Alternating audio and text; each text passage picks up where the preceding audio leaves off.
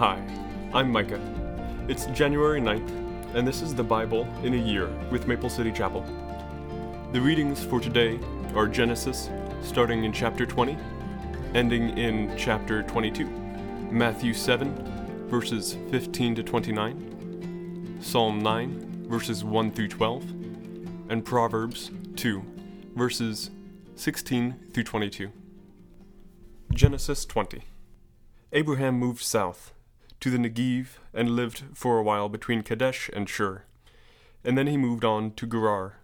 While living there as a foreigner, Abraham introduced his wife Sarah by saying, "She's my sister." So King Abimelech of Gerar sent for Sarah, and had her brought to him at his palace. But that night God came to Abimelech in a dream and told him, "You are a dead man, for that woman you have taken is already married." But Abimelech had not slept with her yet, so he said, "Lord, will you destroy an innocent nation? Didn't Abraham tell me she is my sister?"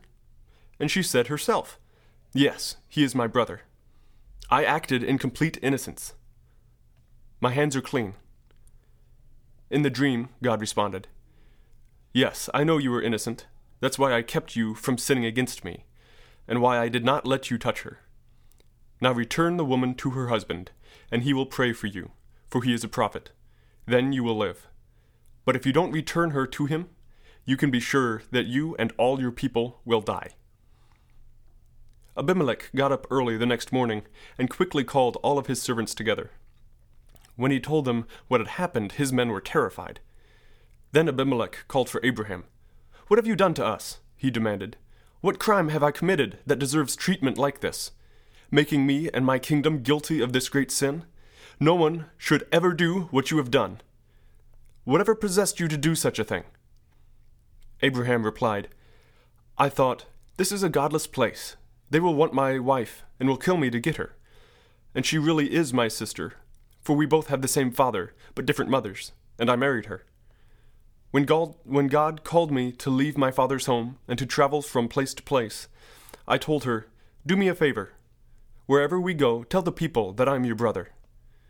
Then Abimelech took some of his sheep and goats, cattle, male and female servants, and he presented them to Abraham. He also returned his wife, Sarah, to him. Then Abimelech said, 'Look over my land and choose any place where you would like to live.' And he said to Sarah, 'Look, I am giving your brother 1,000 pieces of silver in the presence of all these witnesses. This is to compensate you for any wrong I may have done to you. This will settle any claim against me, and your reputation is cleared.' Then Abraham prayed to God, and God healed Abimelech, his wife, and his female servants, so that they could have children. For the Lord had caused all the women to be infertile because of what happened with Abraham's wife, Sarah. The Lord kept his word, and did for Sarah exactly what he had promised. She became pregnant, and she gave birth to a son for Abraham in his old age. This happened at just the time God had said it would. And Abraham named their son Isaac. 8 days after Isaac was born, Abraham circumcised him, as God has commanded. Abraham was 100 years old when Isaac was born. And Sarah declared, 'God has brought me laughter. All who will hear about this will laugh with me. Who would have said to Abraham and Sarah would nurse a baby? Yet I have given Abraham a son in his old age.' When Isaac grew up and was about to be weaned, Abraham prepared a huge feast to celebrate the occasion. But Sarah saw Ishmael, the son of Abraham, and her Egyptian servant Hagar, making fun of her son Isaac. So she turned to Abraham and demanded, 'Get rid of that slave woman and her son. He is not going to share the inheritance with my son Isaac. I won't have it.' This upset Abraham very much, because Ishmael was his son. But God said to Abraham, 'Do not be upset over the boy and your servant. Do whatever Sarah tells you, for Isaac is the son through whom your descendants will be counted. I will also make a nation of the descendants of Hagar's son, because he is your son too.' So Abraham got up early the next morning, prepared food and a container of water, and strapped them to Hagar's shoulders. Then he sent her away with their son, and she wandered aimlessly in the wilderness of Beersheba. When the water was gone, she put the boy in the shade of a bush. Then she went and sat down by herself about 100 yards away. "I don't want to watch the boy die," she said as she burst into tears. But God heard the boy's crying, and the angel of God called to Hagar from heaven, "Hagar, what's wrong? Do not be afraid. God has heard the boy crying as he lies there.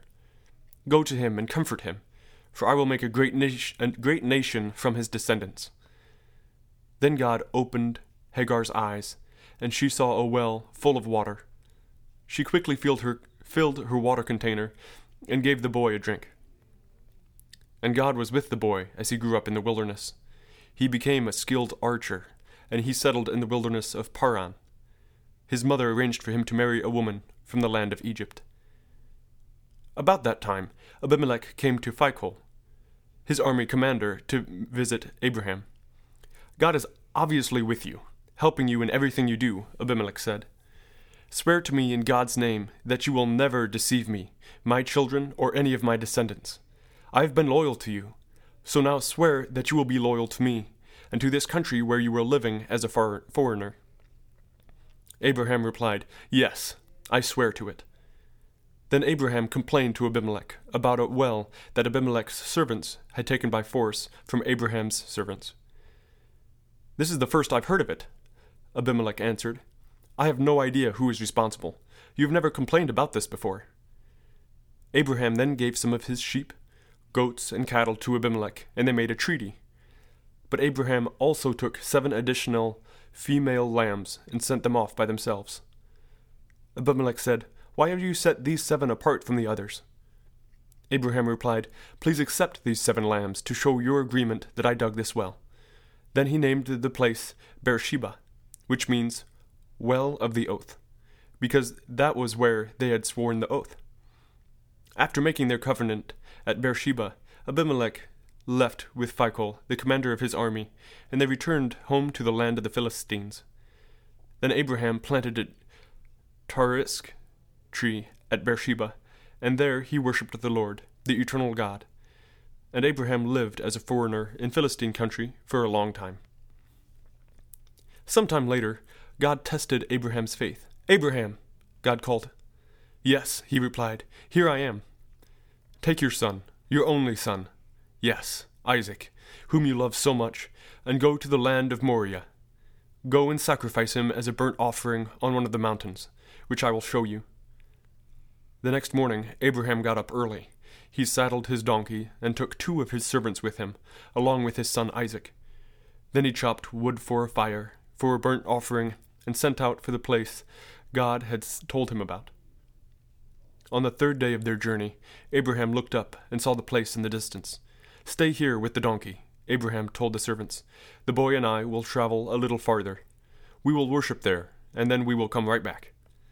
So Abraham placed the wood for the burnt offerings on Isaac's shoulders, while he himself carried the fire and the knife. As the 2 of them walked together, Isaac turned to Abraham and said, "Father?" "Yes, my son," Abraham replied. "We have the fire and the wood," the boy said, "but where is the sheep for the burnt offering?" "God will provide a sheep for the burnt offering, my son," Abraham said, and they walked both together. When they arrived at the place where God had told him to go, Abraham built an altar and arranged the wood on it. Then he tied his son Isaac and laid him on the altar on top of the wood. And Abraham picked up the knife to kill his son as a sacrifice. At that moment, the angel of the Lord called to him from heaven, "Abraham! Abraham!" "Yes," Abraham replied, "here I am." "Don't lay a hand on the boy," the angel said. "Do not hurt him in any way, for now I know that you truly fear God. You have not withheld from me even your son, your only son." Then Abraham looked up and saw a ram caught by its horns in a thicket. So he took the ram and sacrificed it as a burnt offering in place of his son. Abraham named the place Yahweh Yireh, which means "the Lord will provide." To this day, people still use that name as a proverb. On the mountain of the Lord it will be provided. Then the angel of the Lord called again to Abraham from heaven. "This is what the Lord says. Because you have obeyed me and have not withheld even your son, your only son, I swear by my own name that I will certainly bless you. I will multiply your descendants beyond number, like the stars in the sky and the sand on the seashore.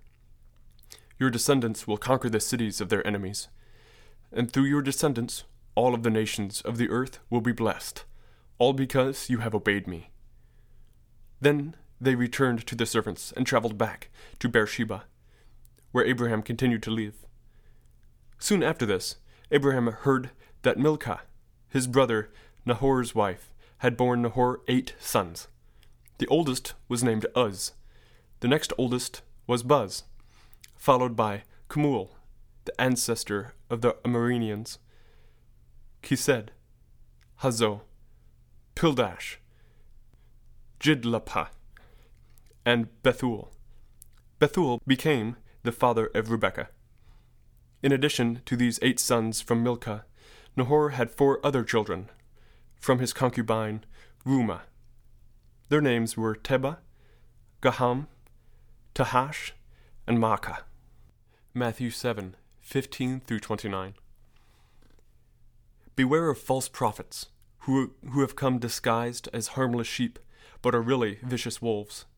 You can identify them by their fruit, that is, by the way they act.